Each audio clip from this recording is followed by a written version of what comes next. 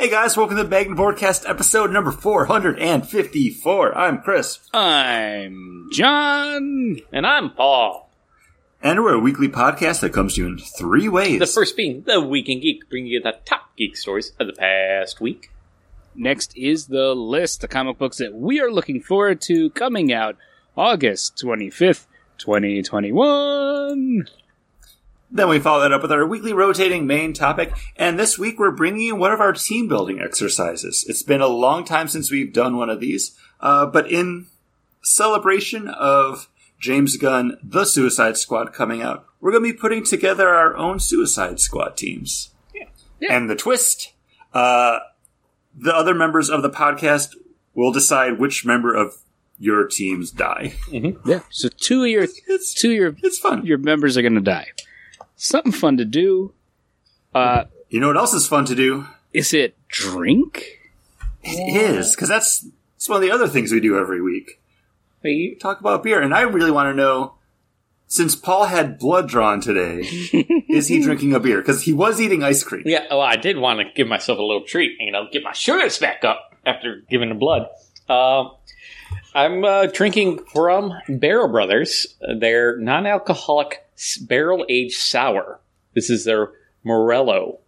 This is 12 ounces and 0.05% alcohol by volume.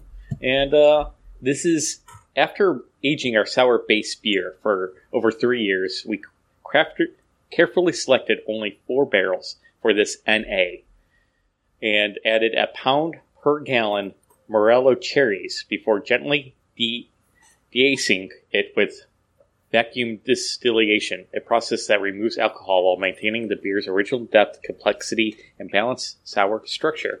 I read that from the can. There's a word on there that I don't understand. De-icing. De-icing? I don't know.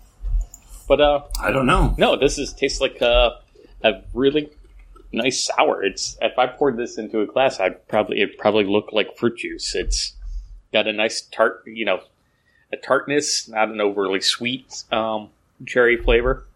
It's good. I would put this up with a lambic. I didn't get that many sips in before he got it thrown to me. I'm sorry. No, it's all right. No, it's. It looks like you had it open for a while, though.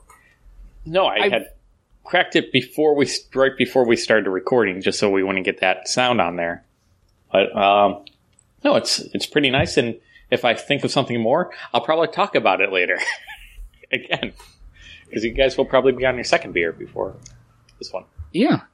Chris, what are you drinking? So next week is my mom's birthday, and usually for her birthday, I'll send her a Florida care package just with some Florida-based beers. So when I went to my beer store today, I picked up 4 beers from Sun Lab Brewing out of Miami, Florida.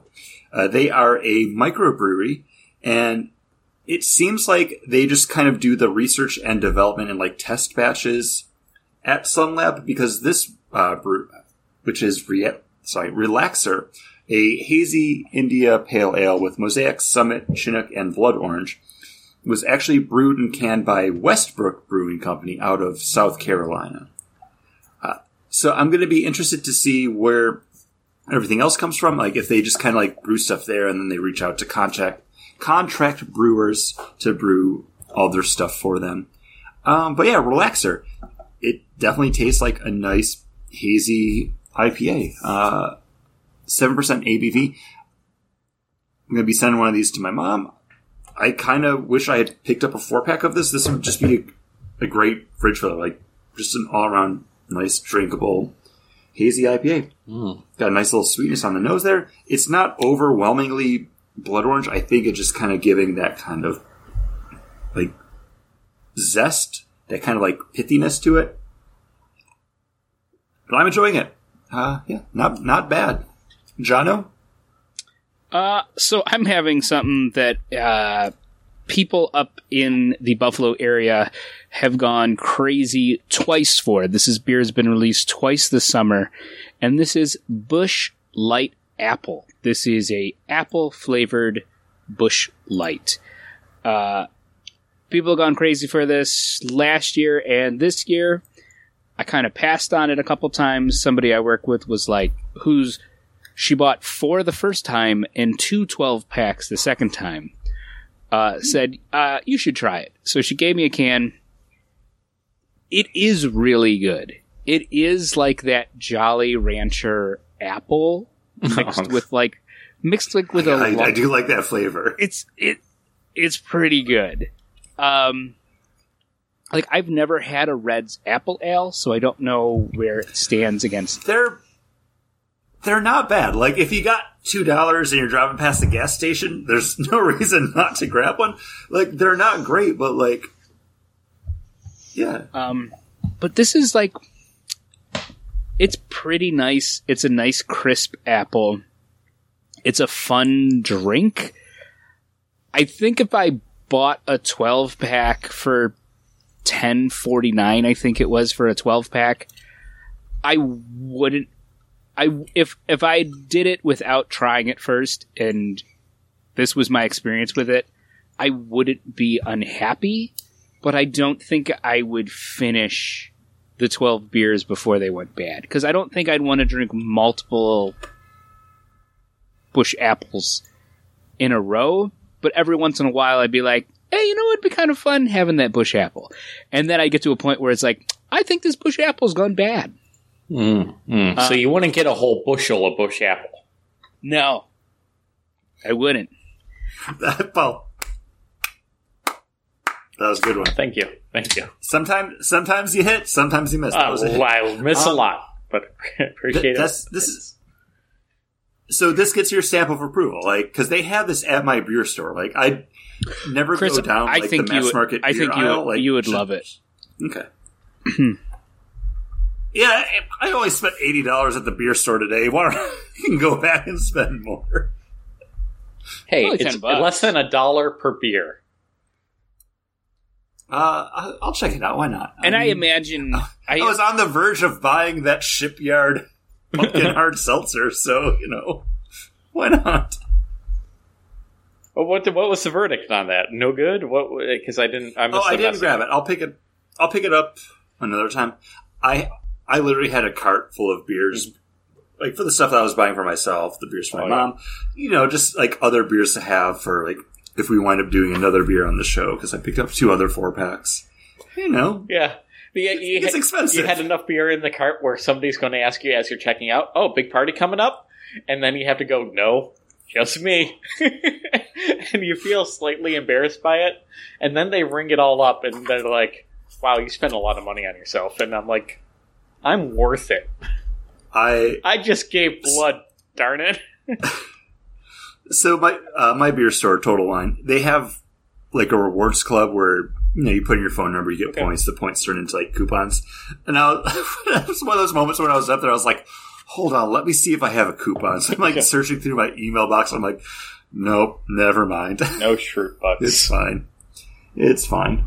But hey, you know what? So far, it was worth it. I had one of the other beers while I was doing my meal prep for the day. I might crack one of those open at the end of the show just for that closeout beer, because that happens sometimes. So, Chris, I did a quick little research about Sunlab.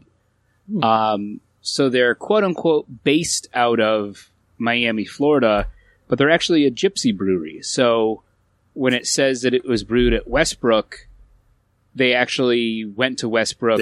They go there, brewed it, and then brought the beer back with them. So they traveled to different breweries to do that. They are going to have a brick and mortar coming soon. But right now they're just a gypsy brewery going different places to contract brew. The 2 guys are veterans of the beer industry. One of the owners actually worked for Captain Lawrence for the last 9 years. And so he probably has lots of connections where they can go and brew a batch or a couple batches at a place and then bring it and sell it where they need to sell it. So, thank you for that information. No problem. Like, before we step away from the beer talk, it's always, because I had never heard of them before, but I saw, a decent amount of things on the shelf at the store. So I was like, you know what? It's something new, something different. Let me check. So I grabbed 2 IPAs, and then 2 Berliners.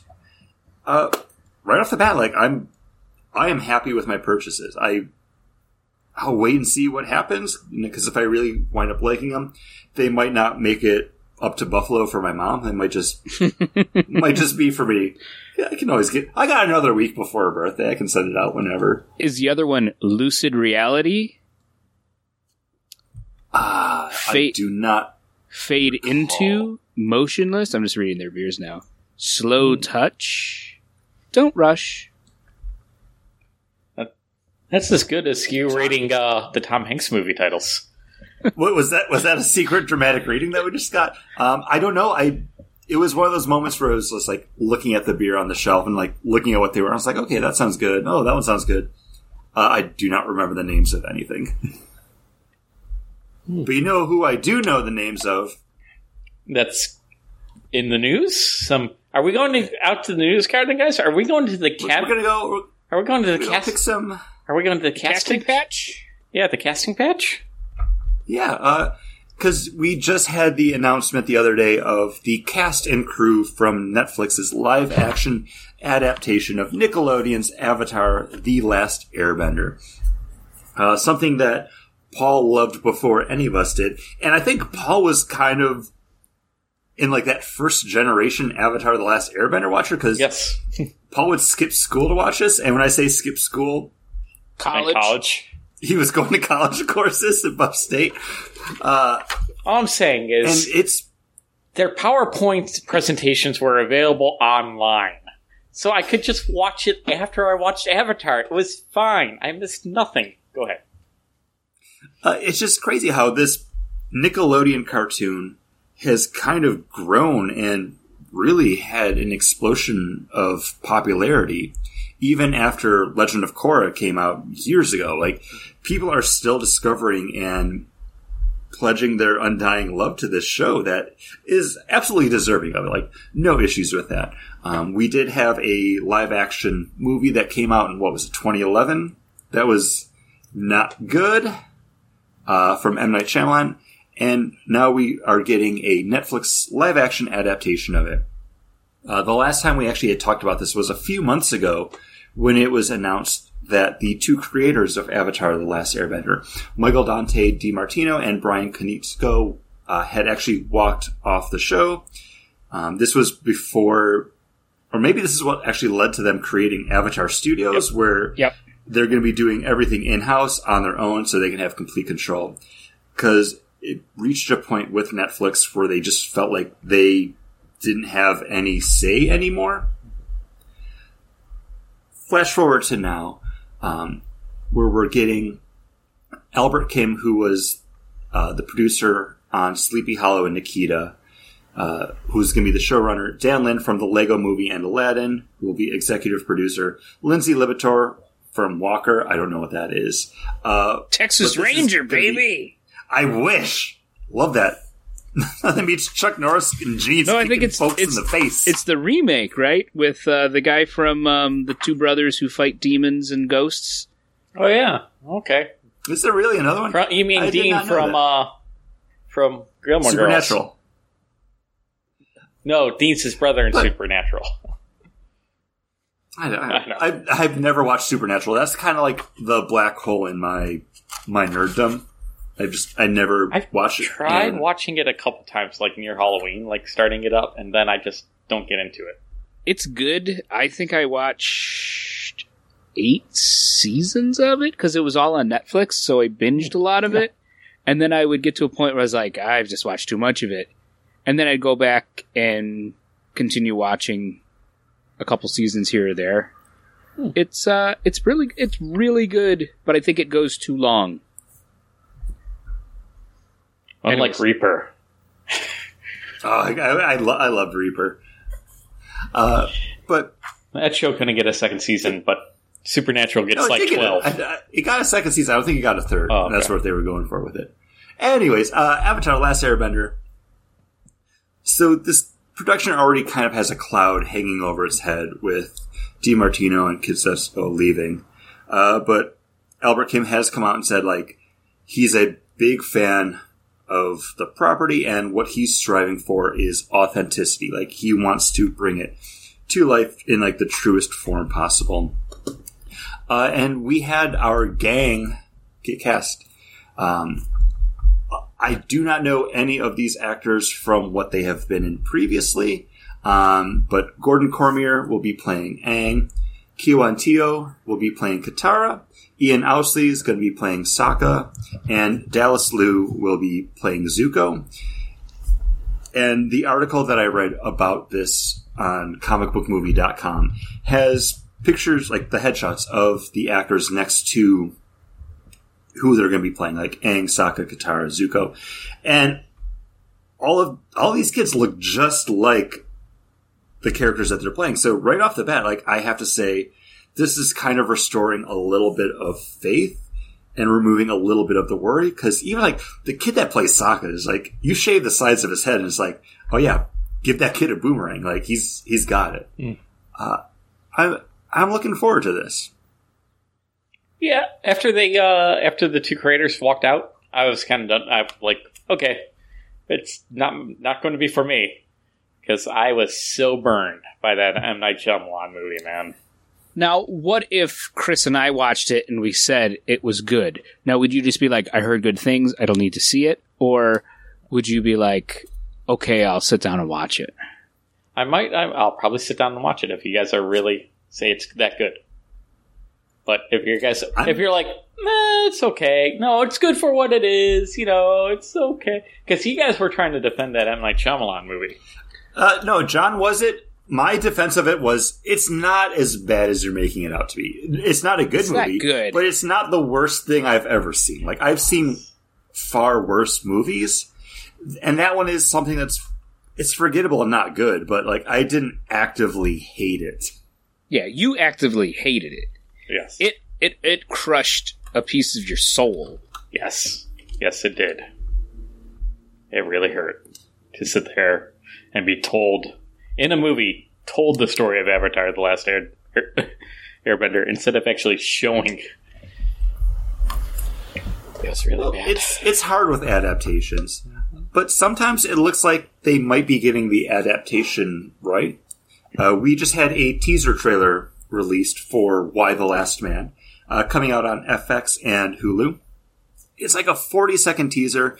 It's a little bit more look into the world of Y: The Last Man. But it mostly focuses on 350, and I'm okay with it. I do not remember the names of anyone in the show, because this seems just kind of like an albatross hanging over the head of any production that's come out. But it seems like we're actually going to wind up getting this finally. Yeah, September 13th. September 13th. So this is real. This is going to be happening. I don't have names. I'm trying to pull them up right now. Ben Schnetzer playing Yorick Brown. Ashley Romans as Agent 355. Ashley Romans is nailing it. Like, everything that's coming out of this trailer with her as 350, I get it. Not 100% on Yorick yet, but I'm really looking forward to this. It's, with Yorick in that trailer, he wasn't instantly likable. And I thought, and that I kind of needed an instant likability from that guy. Though, it's only a 40-second trailer, and he delivers like 2 lines. But I feel like they have the voice of Yorick. Okay. Like, again, in those like brief lines, like I get that he's Yorick. I can understand it, but it hasn't sold it to me yet. And the other thing too is something like this that is beloved to you guys. This is, up there as one of your favorite series at the time, and Paul named his dog after the monkey in it. Like, I can see where you read it and you have a particular voice in your head for that character, and then to see an actor come in and do it, you're like, I can see where you'd be like, I don't know if that's my Yorick yet. It might take you watching it, and it might be that thing of, this isn't my Yorick. Yeah. So I'll wait until Chris watches it And tells me if it's... Because we know John won't. John read the comic, but didn't keep up on it, even though Paul and I were like, no, it's great, you should read it. And he's like, We meh. reviewed the first trade like twice, I think. I think we forced him into it. We made him read the first trade. Then we forced him to reread the trade so we could review it. Yes. Well, something... My wife loves the series, so we probably will watch. I'll probably watch the first episode. It's okay to not like something. It's okay. You don't like Saga. I love Saga. You know. Mm-hmm. I just don't understand both of you on this because, like, this is the chocolate and peanut butter. Like, listen, I just want this show to be made and done so Brian K. Vaughan can get back to writing Saga. Well, John, there's something else that I know you love. Is it Moon Knight? It is Moon Knight. And we had some supposed leaks of both concept art and actual footage. The footage isn't actual moving, but it is like a screenshot capture of it, of what's supposed to be the Oscar Isaacs live-action Moon Knight costume from the upcoming Disney Plus show. They are still available online, and I feel like if this was something that had leaked, possibly they would have been brought down already. But when you look at them, yeah, that looks like Moon Knight. And it does seem like there's like a scrap had happened in like a public bathroom behind him at some point. It looks legit. But I don't know. But I want it to be because it looks really good. And it looks, legit like Moon Knight. Yeah. It looks very it looks very kind of Egyptian-esque. I know there was some people who were complaining about it online because it wasn't white enough. But it was like not a complaint you want to make online. It's yeah, the internet's white enough, everybody. Come on. But I think it looks fine for the character. I don't think it needs to be bright white. It's also a still. It could be something that they can punch up in post, but I think it also, works. It's fine.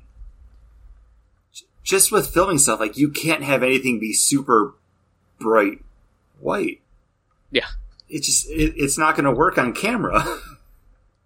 It's too reflective, and like, especially when you have light shining on stuff from lighting so it can be captured on camera. There's probably a shit ton of green screen stuff on this, so if it's super bright white, it's going to be catching the reflection of that, and it's going to be throwing off like the color for color correction. It looks like Moon Knight. Like, I don't know what you can complain about. Yeah, I don't know either. One other thing of Marvel news that I have, I don't know if you guys saw this, but I think it was Scott Burke, who was the head stunt choreographer for Iron Fist. I did see this, yes. Did come out to say that somebody involved in the production refused to train in martial arts, refused to work on a lot of choreography, and the show suffered for that. But he will come out to say that Jessica Winnick, who played Colleen Chang, or Colleen Wing, she was like every day 4 hours of training. And if you notice, they focus a lot more on her during all the fight choreography and fighting in the show. And she's a character that really shined out of that. Yeah, she was like the best part of the Iron Fist show, and I really wanted more of her coming out of it. But yeah, I'm blanking on the guy that played Jones. Yes, you definitely get the feel that they cast him to play Danny Rand, but not so much Iron Fist. Which is surprising that Marvel kind of let this happen, and this, again, was probably more on the Netflix side of things. Maybe they were just happy to get a name in the show, and as part of his terms, like, he didn't really have to do anything besides, like, show up and look like a rich white dude. Yeah, show up to look like a rich white dude when the show's all about you being a kung fu master. Yeah. And then when you watch the Defenders and you're like, oh my god, the Daredevil fight scenes are so great. And then it pans over and it's like the Iron Fist, like, whoa, whoa, whoa, like not even coming close to hitting someone and them going like, oh, ow, ooh, ooh. And then it goes back to Daredevil and you're like, oh my god, that's so brutal. That's such a great fight scene. Like, yeah, it was one of the biggest disappointments. Anything attached to the modern Marvel movies, I think, has really let me down for what that character should come close to versus what we got. Bob Odenkirk, a 50-year-old comedian, trained for 2 years. He also just had a heart attack, though. So yeah, but he also trained for 2 years to do Mr. Nobody, and was phenomenal in it. And all of his action stuff was awesome. It was great. I haven't watched it yet, but I don't want to make assumptions. But I'm thinking he probably would have had that heart attack anyways. Like you said, he's getting up there. But nobody probably saved his life because he did get in much better shape for it. Which is like crazy to think that, because he's a sketch comedy guy. Like, yeah. You don't... Known for screaming and yelling. Asking for quarters, mostly. The only other thing I have for news... we actually just got our trailer for the Disney Plus Star Wars Visions. This is going to be coming out September 22nd, confirmed to be 9 episodes, each episode handled by like a different anime director and or studio. This looks really good. Coming out of last week, we had the debut of What If from Marvel Studios. We've had some other Lucasfilm animated stuff before, but it's now all kind of in that Clone Wars Rebels style. Like, Bad Batch just looks like what it's supposed to look like. I can't say anything more than that. You had Forces of Destiny. But, see, Forces of Destiny was like short, like 2-minute things that they could show in between commercials to get people to buy dolls. Right. Okay. And there was, wasn't there another thing that was kind of like in that same vein? But maybe. It was Droids or something? Droid Tales? Or is that Lego? Droid Tales. I feel like that's more Lego. I think you're thinking about the other Star Wars anime thing that they had. It was like Galaxies of Adventure or something. Oh, okay, yeah. Maybe that's... But even those were like just kind of like really quick, like 2-minute like introductions to the characters, just kind of in a fun, inventive way. And those looked awesome. Like, I have nothing against those, but there was one set on, but 2. There was. But the trailer for this, I'm really digging the artistic choices that they made. There's a black and white one. Yeah, the black and white that one they showcase so multiple times. I don't know which episode that's going to be, because they did release the titles for all 9 episodes, and it's kind of hard to tell what's going to be what. That one just looks phenomenal. Like, that's going to be the kind of like end of the year, holy shit, can we talk about this episode of Visions again, I think. Yeah, I agree with that. I'm watching it. I have it playing right now on my phone while we're talking, and they all look great. Like, they all look like, oh yeah, no, like, oh, that reminds me of, like, the animation in Spirited Away. Like, that reminds me of Vampire Hunter D. Like, that reminds me of this anime that I used to watch when I was a teenager, which is 30 years ago. Like, there's so many of those little bits that I'm like, oh, that kind of feels like watching that anime style makes me feel like going home again. Like, with the thing that makes me feel like going home, then solidifies my love since I was a little kid, like Star Wars and then cartoons and anime. Like, yeah, it looks great. And just kind of like circling back, I feel like this and What If are both Lucasfilm and Marvel stepping out of their sandboxes and just being like, hey, let's try something completely different. Because Marvel could do something, or not Marvel, Lucasfilm can do something like The Bad Batch and have it work because it's tried and true. Like, I love Clone Wars. I love Rebels. They're not breaking the mold on that. But this is something special. Like, I watched the first episode of Bad Batch. I think it was like an hour-long special. I dug it. I have not gone back to watch any more of it, though, because I'm like, oh yeah, it's cool. I'll watch it eventually. Like, I'm going to sit down, I'll binge it, and it is what it is.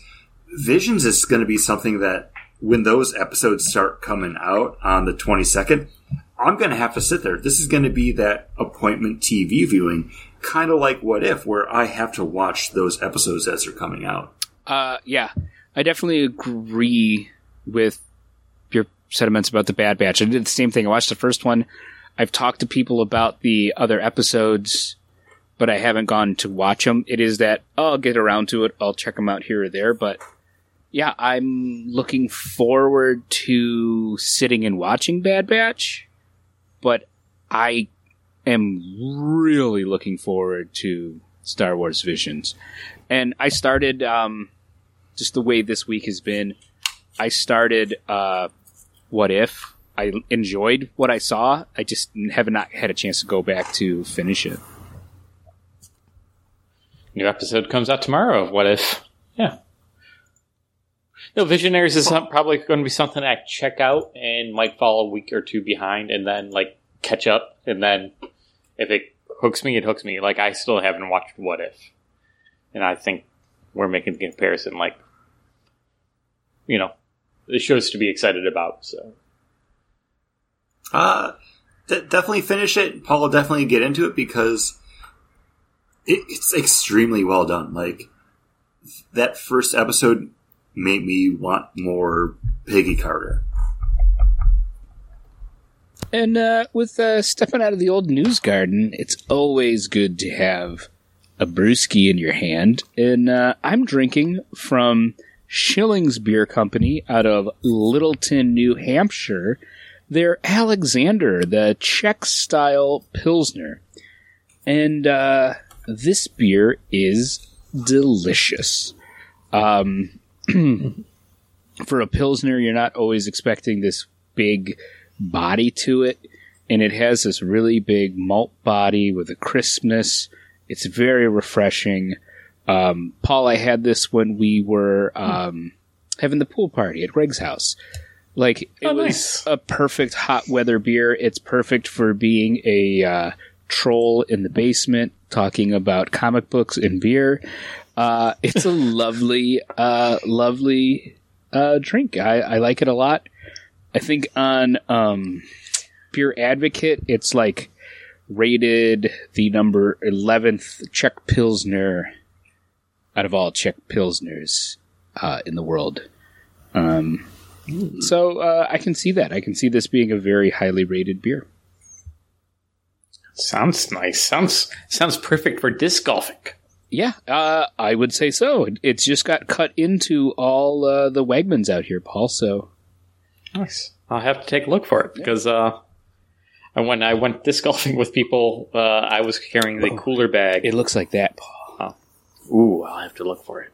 Because I would probably just miss it and be like, hey, that actually looks fun. Chris. And what was I going to say? So I actually ended up, because I brought Two Hearted, and the one guy really liked Two Hearted, so he gave me a New Wave.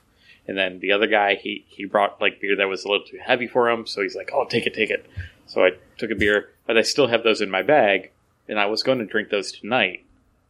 My disc golfing beers for the show, but I gave blood instead. So what can you do? Sounds like you missed out. I did miss out. I missed out on that, Alexander. I'm missing out on what you're drinking, Chris. So paint me a word picture. A second one from Sunlab, also sitting at 7% ABV. This is Don't Rush, which I think is one of the ones that you listed off, John, when you were going through, like, looking at everything. This is another hazy IPA with Citra, Mosaic, and Simcoe hops. So a different hop profile. This one does not have the blood orange on it. And this is definitely a lot more crushable. I gave Yanni just like a taste of it, just a little bit in a glass, but I can see myself downing this one like probably before we finish the list. This is super crushable. Like, again, Sunlab, like you're nailing it. Like, well, don't rush to finish it. But Chris, do you get notes of dank tropical fruits and berries on the finish? So there is a little bit of a tropical fruit. Like I don't want to say like mango because it's not that kind of like mealy sweetness to it, but it's definitely got a tropical pop to it. And there's a nice little bitter on it. It's just that tiny little bitter that makes you want to go back into taking another sip from that hop. I'm actually really digging it. Nice. I don't know. Sounds good. I'm glad you found this brewery and you. No, and you that's like the thing, them because again, I had not heard of them. So I was a little bit hesitant, especially because I picked up not just 4 beers, because I picked up 2 of each to send out to my mom. Like, so there's a little bit of an investment going to this, like there always is when we pick up beer for the show, especially if it's something we haven't had before from an unknown brewery. Like, I feel like the last time I bought a bunch of beers from a brewery that I hadn't had before, I was let down by all of them. I can't even remember what brewery it was. And it was literally like when I looked them up, I'm like, oh, this brewery's closed now. So they probably got everything like super cheap from the distributor. But yeah, Sunlab, based off of your IPAs, I'm very much looking forward to the 2 Berliners I have over in the fridge right now. Nice. And Paul, and you know what else I have on my? Oh, sorry. Oh, I was just. I was going to segue. Did you have? That's something? what I was going to segue to. I was going to. Oh. So, Paul, you vote on what the best segue is. Ooh, John, okay. you go first. Okay, wow, we're getting into the voting early. This is good. Paul, you didn't get to have a drink this time, but why don't you tell us what you are looking forward to coming out August 25th, 2021? Pretty good, pretty strong. Chris, what was your segue? So, also, not in my fridge, but on my fridge, I have a shopping list. And Paul, I want to know what's on your list for the comic books coming out August 25th, 2021. You know what? It was basically a tie. He's gonna jerk off on it and be like, yeah, they're both good. No, they were both really good. They would have been a tie, but John went. They both would have been organic. They both had that flow. Yeah, but John did the 2021. I threw the date in there. What? Yeah, you threw the date in. I had the date too. I just don't do it how John says it because that's his thing. Right. So my biggest crime is not being John. Wow. Yeah, and wow. That's a tough one. That's tough. Because we're so much alike. But aside from you know me being short and stout and you being tall and skinny. You know what John's biggest crime is? Not being Christopher Roy. So, it's... I thought it was that time I murdered that guy. But yeah, okay, I'll take that. Just wanted to see what felt like to run someone over in a golf cart. So Wonder Woman... Black and Gold, number 3, because I'm a king of segues. See that one? Organic as hell. Just yell over top of everybody. This is Black and Gold. It's number 3, but guess what? It's an anthology series. I enjoyed some of the stories out of the first one. It's a very light week for me. This is probably the only comic book I'm going to pick up, so why not spend money as if I'm buying 3 comic books with the cover price of $5.99 on just one book. So, yeah, I really enjoyed the volume that we read for the monthly look back like 2 months ago. I'm glad you're picking this up, Paul, because Wonder Woman's one of those characters that I always like and appreciate, but I don't normally gravitate towards. So I always like having something to read. John, what are you looking forward to? So there weren't any books this month or this week that that really caught my attention. So I'm going to the old wish list. And what about Darkhawk #1? What? What about Darkhawk #1? Sorry, I just ate a cookie, so... It looked like that Chips Ahoy. No, it could be... Mrs. Fields is one of their minis. I said the cover looked cool, and I knew that you wanted this book because I saw it on our shared books for August look back. So I knew you were going to pick this. So behind the scenes stuff. So when we started our call, like one of the very first things that John said was like, Darkhawk #1. And I was like, okay, that's his book for the list. And he's like, I'm going to go to my wish list. Chris, no. What happened was Chris goes, what book am I going to take? And I said, Blackhawk #1. And you're like, oh, you're going to take that? And I was like, no, you were, because you picked it for the list. But the book I am looking forward to is coming out from Dark Horse Comics. This is Hellboy and the BPRD, The Secrets of Chesebro House #1. This is Hellboy working with a psychic to clear a haunted mansion for an auction.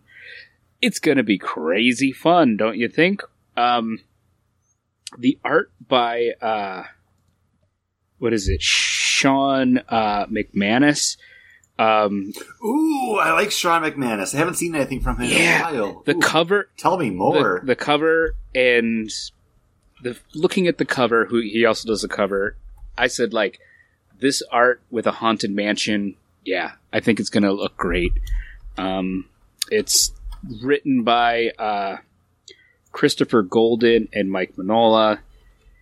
And I love dipping my toe back into the Hellboy world ever so often because I enjoy the Mignola-verse horror. I always find it interesting. It always has something deeper than just I'm a guy who likes weird stuff.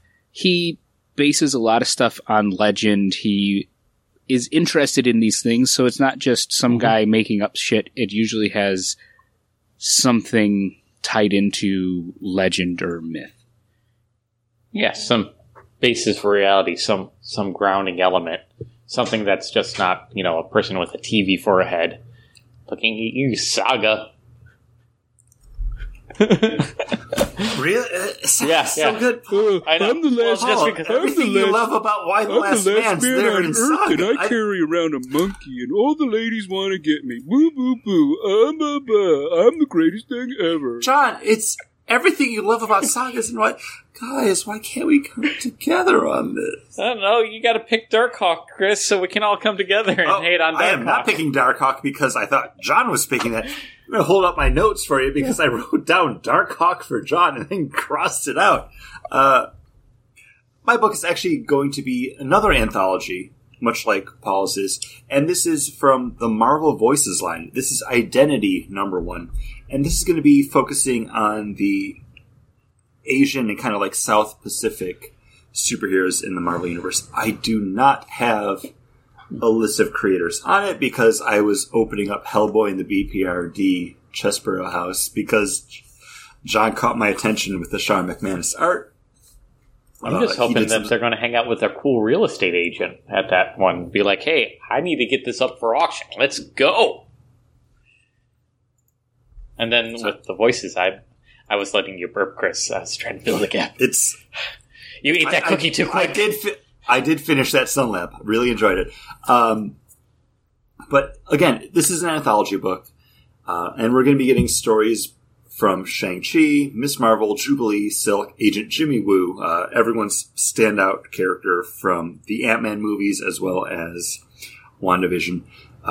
Writers on this, we have Greg Pak, Jean Lun Yang, Maureen Gu, Ken Nomura, Christina Strain, art from Marcus To, Wells Bertracio, Lin Yoshi, Alti Firamashia, Jason Liu. It's an anthology book. You're getting a bunch of different creators on this. I'm picking this one up, and I know I've picked other Marvel voices for my pick for the list, but then I didn't actually grab them. Because I like the idea of the book, but nothing's actually grabbed me about it. This one, there's actually characters that I really enjoy in this, namely Jubilee and Silk. And then I never actually read anything with Jimmy Woo in it, I don't think. But he's such a great character in Ant-Man. Like, you want him to be your best friend, much like he wants to be Scott's best friend. I don't know. I'm definitely going to be grabbing this one because you give me some Jubilee and some Silk, like, yeah, I'm going to be there. And now, the Bagged and Boardcast proudly present a dramatic reading from Avatar, The Last Airbender, The Promise, Part 1, Page 8, Panel 2. Then everything changed when the Fire Nation attacked. And that was a dramatic reading from Avatar, The Last Airbender, The Promise, Part 1, Page 8, Panel 2. Promise is a really good book. I think we actually talked about it on the podcast. I don't know if we did Promise or we did the anthology one, because I have 3 books from The Last Airbender from Dark Horse Comics, so I'm not sure. We've read Avatar on the show, so hey, go back into the back catalog, check that out. Check out that panel over our Instagram page. All of our dramatic readings are always going to be put up over there. I need to go get my next beer. I need to see. Someone else head us into the next part of the show. I need to buy Part 2 and see if there's a Part 3 of, and there is, of The Promise. Wow. I'm behind. I gotta add those to my cart. Those might be good books if we haven't read them for the podcast to read in a Trade and Policy, or Paul. Yeah. Look forward to that coming soon to a Trade and Policy near you. Because that's the one thing that annoyed Kate is, like, from at the end of the series, she's like, he's going to find out what happened to his mom, right? Like, why didn't they tell us what happened to his mom? And I'm like, I don't know. And then years later, the comic book came out. And years later, I've owned it and have not read it. So there we go. And maybe if I start reading the first book again, I'd be like, oh yeah, we did read this for the show. But yeah. I know I haven't read Part 2 or Part 3. I think we read like an anthology book. Didn't we? I know we read... Yeah, the Untold Legends or Untold Stories. Yeah. I think that's like one of the only ones we read for it. But as Chris said at the top of the show, for our main topic, we're doing a team building. We used to do this a lot, especially when like a new X-Men team was coming around, or a new Justice League team, or this or that. Mm-hmm. And it was something fun to do. We haven't done it in years, mainly because we've hyper-focused on a couple of our categories, which doing the monthly look back, doing a Trade and Policy, those are 2 things that pretty much take up two episodes out of a 4-week episode month. Like, so we kind of rotate, and then great movie, Marvel movie retrospective, like another one that just like, oh yeah, we'll just keep rotating through those. Yeah, and normally we only do like 42 episodes during a year. So when we're actually on it and we're doing it once a week, we're like, oh, there's actually more weeks in a month than just the like 3 weeks that we're scheduled for. Yeah. We got to come up with another segment. So, but Chris and I had both seen Suicide Squad, both had a lot of fun with it. And it was just one of those things that it was just like, hey, let's do Suicide Squad. And I think it was pitched like the other guys come up with why the team's being brought together. And I was like, well, I don't know. I think it makes more sense for you to come up with that. And then Paul was like, but we get to kill a member of your team. Well, one, because it's a Suicide Squad. One each, we get to kill them. So I think that's kind of where I had fun with having a member that is like a little bit higher, that wouldn't be the guy that dies, but then having those cannon fodder characters that's like, oh yeah, this guy could die. And also thinking of like, you wouldn't have Sinestro he wouldn't be in a prison where Amanda Waller would, one, have him imprisoned, and two, she wouldn't give him his ring back if you took a ring away from him. So it was kind of thinking of that. So do we want to do a round robin where we each name a member of our team, or do you just want, like, one of us go, this is a situation that's happened, this is my team, and then you guys just blast two of them out of the water? Yeah, let's all do our scenario. Let's do round robin for our scenario. So that way we can kind of, like, actually have time to ruminate, and then we'll go and we'll just start back at the beginning and say the team, and then we can start killing them. So, who's ready with their scenario? Why is Amanda Waller bringing this team together? I'll go. I'll go first. So mine is Gotham has finally fallen. It's one of those things, the villains have all teamed up, racial ghouls come through, Gotham has fallen, the Bat family is gone, but somebody needs to come in and take care of these villains that have taken over the city. Ooh, so it's a long mission.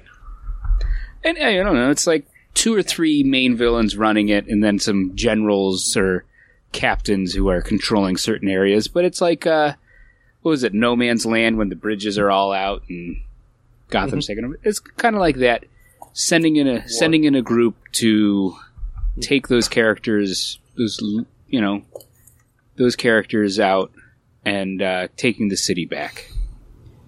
Because the Bat family's done, and for some reason, no other superheroes are ready to do it. The other superheroes are like, well, if Bat's going to handle it, I ain't going to even mess with it. They're like, I don't know where Gotham City is. I've never seen it on the map. I don't know what you're talking about. It's in Chicago, right? Right. Or is it Manhattan? Or is it Manhattan? But Atlantic City? I don't know. New York.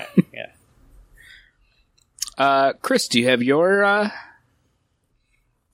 Yes. So for mine's also taking place in Gotham. Ooh. So you kind of threw me off there. But for mine, I actually have Professor Pig has stolen the helmet of Naboo from the Gotham Museum of History. Ooh. So Amanda Waller is putting together a crack team of villains to go get that helmet back. Nice. So mine is kind of like Chris's, but it's not about getting a helmet back. It's actually getting an important American dignitary out from extraction from a jungle, dense jungle country that's going to be about to be hit by a hurricane. Like, there's going to be plenty of cover with this hurricane. We couldn't get it's an extraction, maybe an assassination of the current president, and they want to set up, Amanda wanted us to set up a puppet government. So, we want to get our guy out and make sure the hurricane takes care of the people we don't want to be running the country. An imaginary country, that's, because I don't know the topographics of the countries that are in the way of a hurricane in the real world, but I think it would be fun to have a jungle-themed hurricane. And I want to hear about your team, Paul. Let's go right into your team, because I like your... You got a lot going on there, and I like it. Let's see. I want to see your players. Well, since, they're going into a dense jungle, I had to pick a good villain to take care of the plant life there. And what better villain than Poison Ivy? But Poison Ivy is too damn good, so Amanda Waller can't get it. Did you also start writing down Poison Ivy? I was starting to write stuff down so I can keep track of stuff. But. So we get the extra-dimensional creature known as Pharaonic Man. The guy that is basically living kind of like Swamp Thing, but he's from another dimension, but he's not Swamp Thing, and he has some control. And that this will you'll need a lot of reconnaissance, a lot of eyes in the skies. And who's better than controlling eyes in the skies down in the jungle than Queen Bee? That's right, she has the powers over bees. She led Hive for a while, I think. So that's going to be our Eyes in the Skies person that's leading, coordinating things. And of course, the hurricane's going on, and you want to make sure your team isn't baffled by that. So you bring in a wizard to make sure your team isn't affected by the weather. That's right, none other than the Weather Wizard. Now, who can actually suss out who the dignitaries and the higher ups, who has that kind of level of class and sophistication that could get you into the high societies without being thrown off or tagged? Well, that no one other than the high gambler herself, Roulette, and she's good at making deals with villains. Dealing with the interest. I haven't drank, and I can't say words. Remember when we tried to say compartmentalize? Yep. I couldn't say that. It took either. us 10 minutes But to get what close I'm enough to saying that word. But she would be able to unruffle any feathers and get this team to keep working together. And of course, there has to be a mastermind, somebody that's really good. That's kind of the brains and also the bronze for this team. Somebody that I think would be well suited in this jungle terrain, and that is one of my favorite villains of all time, Gorilla Grodd. Okay. He's my heavy hitter. So, there it is. There's my Suicide Squad. Okay. And I think it would just be fun to have Grodd, not taking any gruff from Amanda Waller. Well, also, I feel like he would also be able to tell the person who's about to put the bomb in his head not to put the bomb in his head. Yeah, right. It's with it. Telepathy. Yeah. There we go. I'm looking at my team. Did you guys want to stew on who to kill, or do you want to? I think we should get our teams out there. Okay. Before we get to that point. Yeah. All right. Well, thanks, Chris. Because then we can all have some time to talk. Talk about next beer, and then go from there. All right, Chris. Yeah, Chris, your Gotham team. Okay. So my Gotham team, you need that kind of, I don't even want to say B tier villain to kind of lead your team, but you need that kind of someone that has the stature and a longevity in the community to carry them through. And coming out of everything that we had from DC's Infinite Crisis, I became something of a Catman fan. Right. Again, a no-name villain that, even though I was a comic book fan, coming into the resurgence of us becoming comic book fans, leading to the creation of the Bang Broadcast, Catman became one of my favorite characters. So I feel like him being thrown back into Gotham for a mission he's really not suited for, but he has had some experience with going up against big, mystical, magical villains with Day of Vengeance. Catman's going to be my go-to. I was coming into this saying, okay, I need a leader. I need a ranged guy. For me, I need the thorn in the side of Oliver Queen. And I'm going to be going with Merlin. Wow. Yeah. Merlin the Archer. On my list as well. Is he on your list? Wow. There's something about him that it just... One of these two Merlins are going to die. So when I was writing everything out originally, I was like, well, if Paul picks someone that I picked, he can't be on your team, right? So since I picked Merlin, John can't have him? because these are totally different stories. Okay.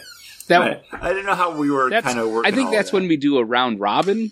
Then you can't, you have to have those alternates, but we never discussed that pre-show. So you guys are telling me that Pharaonic Man didn't make either of your list? No, Poison Ivy was one of my alternates in case someone picked someone else. But no, Pharaonic Man did not make my list. Someone who is on my list, though, because I need to have my big bruiser, and there's nobody that's going to know Gotham better than Bane. He knows all the secrets. He knows what's underneath the city streets. And if I hadn't just watched the 2016 Suicide Squad and absolutely disliked it, it probably would have been Killer Croc on my list. Because I feel like that's... And everything I like about this character really comes from the Batman animated series. I feel like it's a character that just hasn't had his day in the sun, so to speak. He could have had it from Suicide Squad, but it just did not happen there. Rest in peace, Killer Croc. Because I went with Bane instead. I felt like I needed to have a Flash villain. Mm-hmm. And nobody's better than Captain Boomerang. And Oh. But I'm going Captain Boomerang too, because I'm going with Owen Mercer. Oh, that's the speed? Yeah. His boy has speed? The boy's got the speed. He's also a pseudo-rogue. I don't know what his status is in the current DC universe, like continuity or non-tenuity. Because who knows? But I always really enjoyed him in the pages of Outsiders. He's on my list. He's a character I want to see more of, and I don't know if I ever will again. Yeah. I felt like also my team's a little too masculine, so I need to throw some double X chromosomes in there too. So for my all-around kind of ace in the hole, jack of all trades, I'm throwing Lady Shiva in there. Ooh. She's a powerhouse. Again, no powers, but she doesn't need them, guys. She's a master of like pretty much any style of martial arts. She's a threat on her own. You put her on a team with other supervillains, it's gonna be a bad time for whoever runs into them. I do like what's tough here is you've got like superstars on your list that make it hard to pick who to kill. We got to kill one of them. I mean, they're gonna be getting killed off. Like it's fine. John versus the Batman Rogues. Yeah. So with my team, Amanda Waller's it's Gotham. You have Batman villains. You need somebody who, quote unquote, knows Gotham and has no problem at all killing villains. And I'm bringing Owlman in. Clown Hunter. What? Oh no! I'm bringing in Owlman. The Earth like 2 or with the Earth 6 Earthwood. The not so Justice Injustice League. Yeah. I had a comic book with an Owlman like from the 80s. It was really cool. It told his origin story. I've always liked it. I always was confused about it till I got a little older. But I think he could be a cool kind of character. And then his number 2, again, you're going to have to be taking out people from afar. You're going to have somebody who needs to move on the rooftops, who can think on his own, who could strategize. And that would be Merlin, the Dark Archer. And then, like Paul said, you need somebody who's going to be able to set up things to watch the streets, to know what's going on in an area. But it's Suicide Squad, so you can't have, like, the calculator running tabs on things. You're going to get Toyman, who's going to have toy planes flying through. He's going to have toys walking around the corner, peeking around peeking around, testing things out. And then you're going to have Clock King 2, because it's fun to have the second Clock King. Which one's Clock King and which one's Clock King 2? So Clock King 2 is more of a kind of a genius, but he can see like is it like 4 or 10 seconds into the future? So he's a guy that you might want to have like running his power going like, hey, what might be behind this door? What might be happening here? Let's have that little bit of tell of what could be happening in the future. And then just because I also have to have a Flash villain on my team. It makes sense. Let's go with the turtle. He's gonna have his force fields up. He's gonna be able to make the opponents that this team is gonna have to fight move slower. He's got little rockets to move fast himself. He's got some laser guns. He's somebody who can put off people. And I think he's somebody who could be like that character that you didn't realize you were going to love coming out of this team. And I'm going to start off the beer, guys, because I actually cracked one open because, I'm recording and this room is very, very warm. And they said, hey, no alcoholic beverages for 24 hours. It's been like 4 hours. 5. It's fine. And this is Founders All Day IPA. This is a session ale. It's only 4.7% alcohol by volume. It's practically a non-alcoholic beer at this point. No, this is the beer that I talk about all the time on this podcast. It's my high watermark for a low-calorie beer. I think it's 104 calories for a 12-ounce serving. 125. 125? Right. And, it's 4.7%. Like, I can drink these literally all day and feel pretty good. I picked up a 15-pack because I was having Greg over, and I noticed that Greg started drinking the all-day IPAs as well, so they're kind of like in my fridge filling space, and I'm like, you know what? Tonight is a nice day for it. I'm like, I can't really drink. I'm sweating just sitting in this room talking, so, this is a good time for a nice cold all day. Yeah, it's a classic. I mean, we've talked about it for years. It's so good. Like, there's nothing wrong with it. And I feel like for how much I drink it and how much I talk about how I like it, I probably should have it bumped up to like a 5 on my Untappd because this is one of my go-tos. Like, it's great, but I save my 5s for like that kind of holy grail beer. Yeah, it's a niche 5. It feels that perfect. It's a 5 beer for that niche. It has a nice, clean taste up front, and then hits you with that nice bitterness at the end. It's not a juice bomb IPA. So if you were like, oh, this isn't a big juicy IPA, this doesn't taste like it. But it's not supposed to be doing that. It's supposed to just stay in that. It has a small lane, but man, it drives right down the center. Yeah. I also am drinking something from Founders. So jealous right now. And this is their Highball Drifter. This is number 2 out of their Bottle Shop series. And this is I'm going to read the back of the bottle. There is a new sheriff in town. Meet Highball Drifter, a barrel-aged sipper inspired by our favorite bourbon-based cocktails. The second entry into our Bottle Shop series, Highball Drifter presents aromatics of caramel and vanilla, dried fruit and spices, while hints of cherry and bitter orange peel whisk you away like a tumbling tumbleweed. Call us old-fashioned, but we think I get that reference. You're going to love it.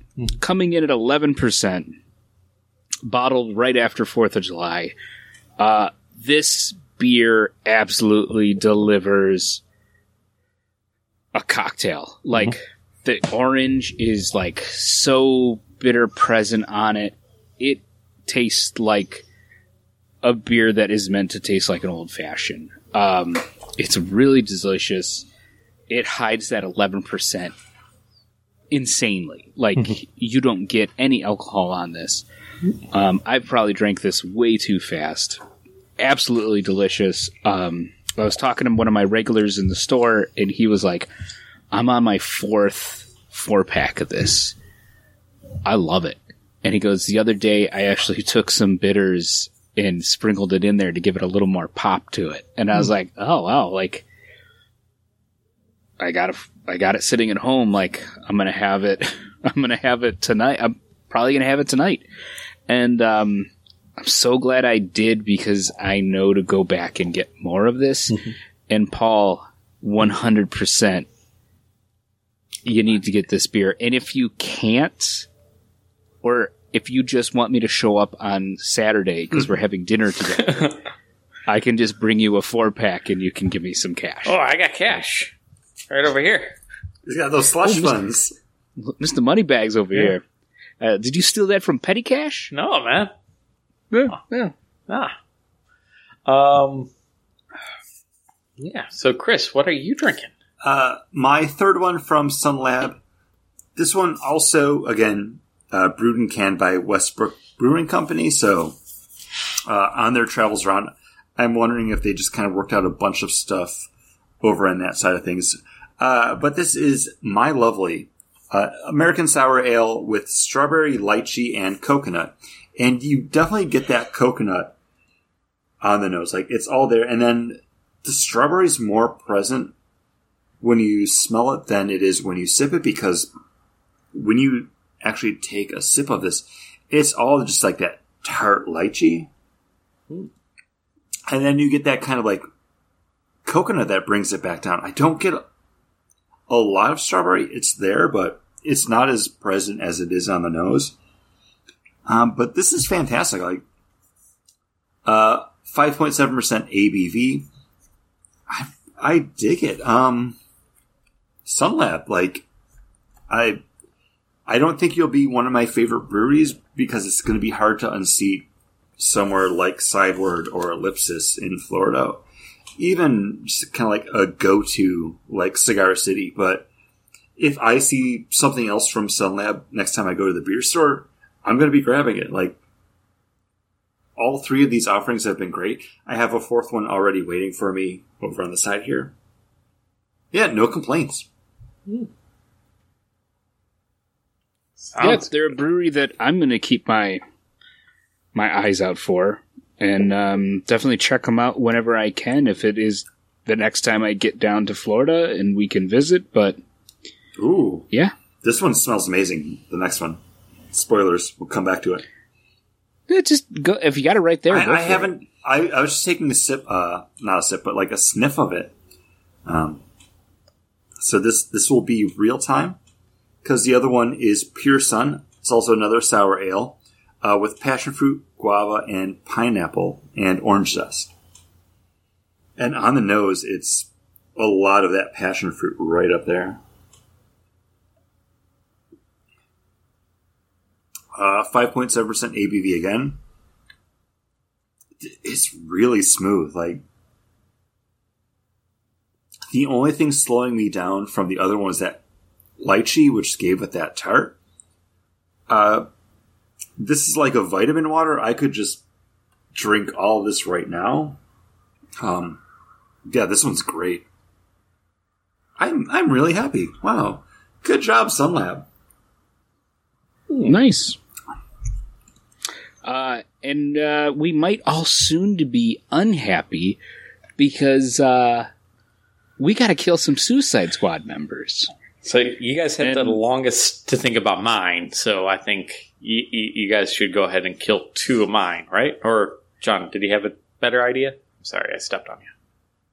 No, that's fine. I think what we should do is, like, so we're going to pick yours, Chris, or Paul. Like, Chris can go first on this one.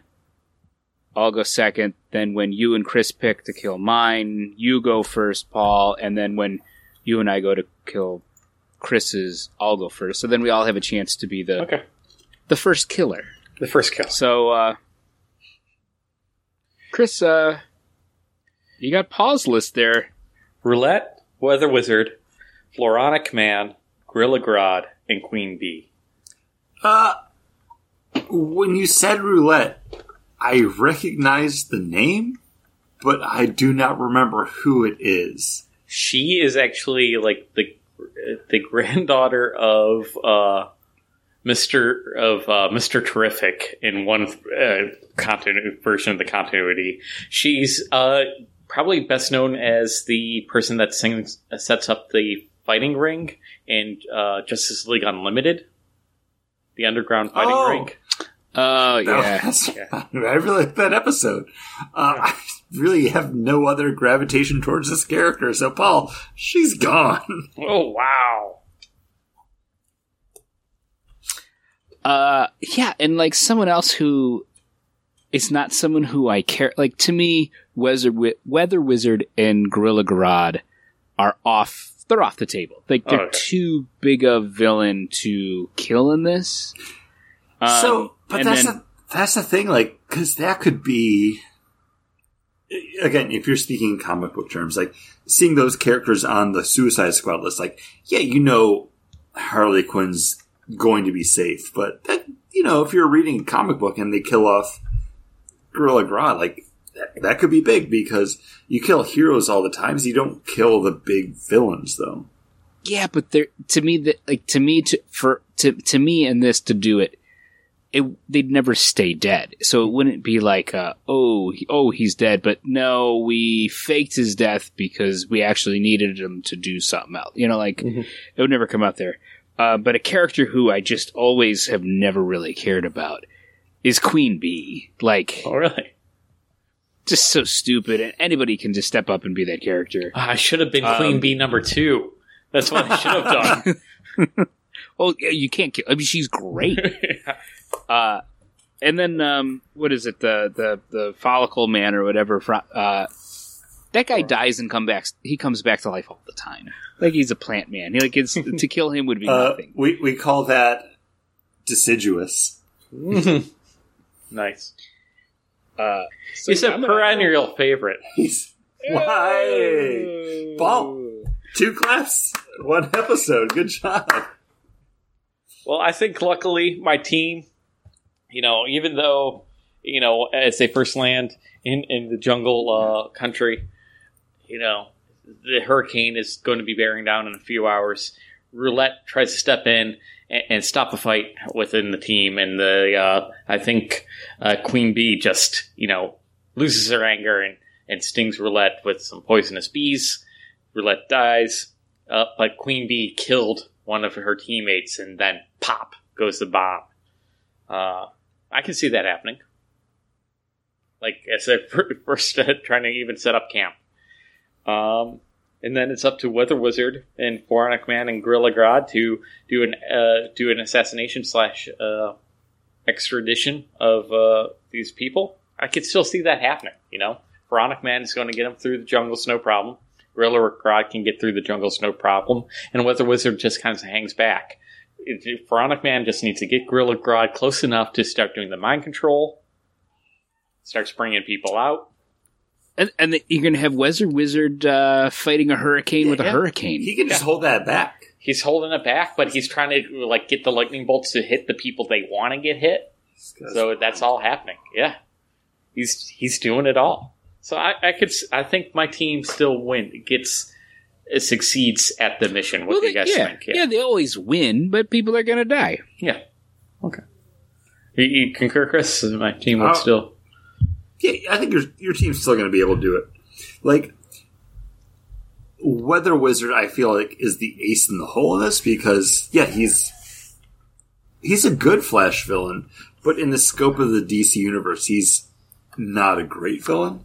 Mm-hmm. So this is his time to shine. When I built the team, I'm like, I want Weather Wizard on my team because I'm like, I started my team with I need at least one Flash villain, and I'm like, oh, Weather Wizard. I want him. So what's going to be the thing? I'm like, oh, they're racing against time, against a hurricane that's coming in. They're actually using the hurricane as a screen cover to do these, killings. Oh, perfect, Weather Wizard. And then I'm like, well, I want Gorilla Grodd on my team too. I know. I promised myself only one Flash villain. I mean, it's really just a game of favorites. But it's Gorilla Grodd. He'd be good in the jungle. Because once I'm like, oh, like a hurricane coming down on like Haiti or some country. Oh, maybe it's really dense jungle that they have to get through. Ooh, Yeah, Gorilla Grodd, and then I was like, oh, Poison Ivy, and I'm like, she's too good. So, hence Pharaonic Man. And, Hey, he made it, though. He made it through. Queen Bee didn't. Roulette didn't. I'm kind of upset about Roulette. Roulette's one of my favorite villains from the DC, in Justice League Infinity. I thought she was great. All right, so... I had to Google her. I had nothing for her. She shows up in the GSA as well. The books back in the day. Well, we just want to do... Chris, you had gone second before. I'm up next, so have at it, guys. Yeah. So I'll go first on this one, Paul. Okay. And then I get to kill first Chris on killing my characters. Oh, yep. And I mean, out of everyone on here, like there's two people I feel like are the ones that could die. Hey, you kill any of them. It's comic books, baby. Doesn't matter. It's comic books, baby. But I think the person who you're gonna fall in love with and be like, oh, I really like this character. I wish they made more characters with this. Much like Chris, it's gonna be Captain Boomerang too. You're gonna love him, and right at the end, he's either going to put himself out there to save one of the other teammates. He's gonna risk his life to get to stop Professor Pig with Professor Pig. The helmet of Naboo. Or he's just going to have that moment where he walks in and Professor Pig's just got some big, burly dudes that are just going to put the total beat down on him, and he's just not fast enough. And, he's going to go down. It happens. Paul, who am I losing? You know what? Out of this list, Merlin's thinking he's being smug, hanging in the back. He's so smug. He's so smug. He doesn't even realize that there's somebody behind him that's going to just take him out. Those are the two characters I said I in my head was like Merlin and Merlin and Captain Boomerang. Yeah, I was also going to kill off Captain Boomerang if you didn't, just because he has speed, he has the boomerangs. No, you don't get two things, kid. You get one thing. Choose one thing. But he throws the boomerang super fast. Like that was his thing. What? My boy's got super speed. Yeah, because he shagged up with a golden glider. It happens. So, we have a mystical threat here. Catman, Bane, Lady Shiva. I don't know. I mean, you didn't have any mystical characters. I was not. I didn't go in like I don't know, guys. I don't think they're going to be able to pull it off. I think this is the special that leads into the big threat for like the next big DC Universe crossover event. It's going to be coming to all of your newsstands. Professor Pig gets away with Dr. Fate's helmet. Wow, this is countdown to Suicide Squad. This is the prelude to Infinite Crisis. Yeah. Wow. Yeah, that's not the best team to have set in for that. I don't know. What was Amanda Waller thinking? Just banking on Captain Boomerang's speed. Yeah, Professor Pig put down some grease. Oof. He just broke into the museum to steal some shit. Didn't know what he was in for. John. You're up, buddy. My team. So my team, if we're going through it one more time, you have Owlman, Merlin, Toyman, Clock King 2, and Turtle Man. Just the turtle. The turtle. Yeah. I have just the turtle written, but there's so many bands in there. Oh, I'm sorry. You were saying, and Turtle Man. Turtle Man. Here... Oh, can I kill Merlin off twice in a row? Back-to-back Merlin killings? Ooh, that feels too good to pass up.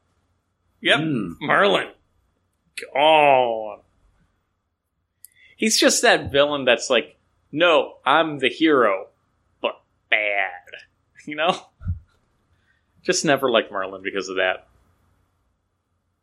It's like every Marvel villain in the movies. I'll give you that, but that's why you like him as a villain too, though. He's such an asshole.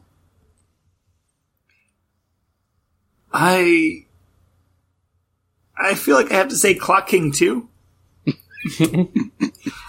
Sometimes 4 seconds just isn't enough time. I almost feel like it's his own team members that kill him. Toyman does it with one of his drones somehow. By accident somehow. Yeah. Or he picks up that toy and doesn't realize that it's going to explode in his hands. Because 4 seconds after he picks it up, it's too late. Mm-hmm. Yeah. Yeah, so I think the breakout character of this is going to be Turtle. People are going to fall in love with this character. They're going to love him. And then Toyman and Owlman, they're gonna be able to take back Gotham. I mean, you basically have a Batman who has no problem breaking people's necks. I was going to say the rules, but really, it's necks. He's Batman is a villain who is forced to do this right, and I think they're going to come through. I think they're going to come through just by the skin of their teeth, and maybe because Turtle slowed down somebody just in a nick of time. No, I think Merlin dies like at the end. Like it's them trying to take down some of the big bad guys, and you know. And see, I would think it's Merlin trying to sell them out, and it's Owlman that kills him. Okay, like he gives him that like, what are you doing? And just gives him that little push off the top of a building, and just lets him fall. I'm just happy Catman survived because you mean who can kill Catman? So Merlin basically was lining up a kill shot on the Turtle because he's going turncoat, and then Owlman just shows up. It's like, no, he's the one who killed. He's the one who killed Clockman. Okay, Clock King. I do want to say my team would be called the Suicide Squad because it's a sequel to the Suicide Squad. I'm really good at naming teams and sequels to movies, as long as they have 2 in the title. I can make it work. This is fun, and behind the scenes. What was it, like 2-3 weeks ago? We talked about doing a team building thing before, and we just couldn't get it to work. I even forget what it was trying to like put people into a role, and I was like, I can't like try to fit that many like D tier characters into something. No, it was a villain bracket, or it was a character bracket. Yeah. It was like a team bracket thing that we just couldn't get it to. We just weren't happy with it and couldn't get it to work. If we wanted to do a team bracket, like it would be like you would have start with the Teen Titans team and like some other team. No, and then they would face each other until we come up with like the last 4 standing, and that would be the ultimate team, like crossover team or something. It was like This grouping is like the Mystics. This one is like the Bruisers. It was only a couple weeks ago, Paul. Yeah. You don't remember? We drink a lot on this show. We do. Even when I say I'm not going to drink anything, I still end up drinking something on the show. But hopefully you enjoy listening to us as much as we enjoy drinking and putting the show together and talking to each other. Yeah. And if you did, please let us know by rating and reviewing us wherever you listen to this, on Apple Podcasts, or, even just telling, a friend, like, hey, I have a lot of fun listening to these guys. They banter quite a bit. They drink quite a bit. And then email us that you told a friend about us over at bagbroadcast@gmail.com. Yep. Good night, everybody.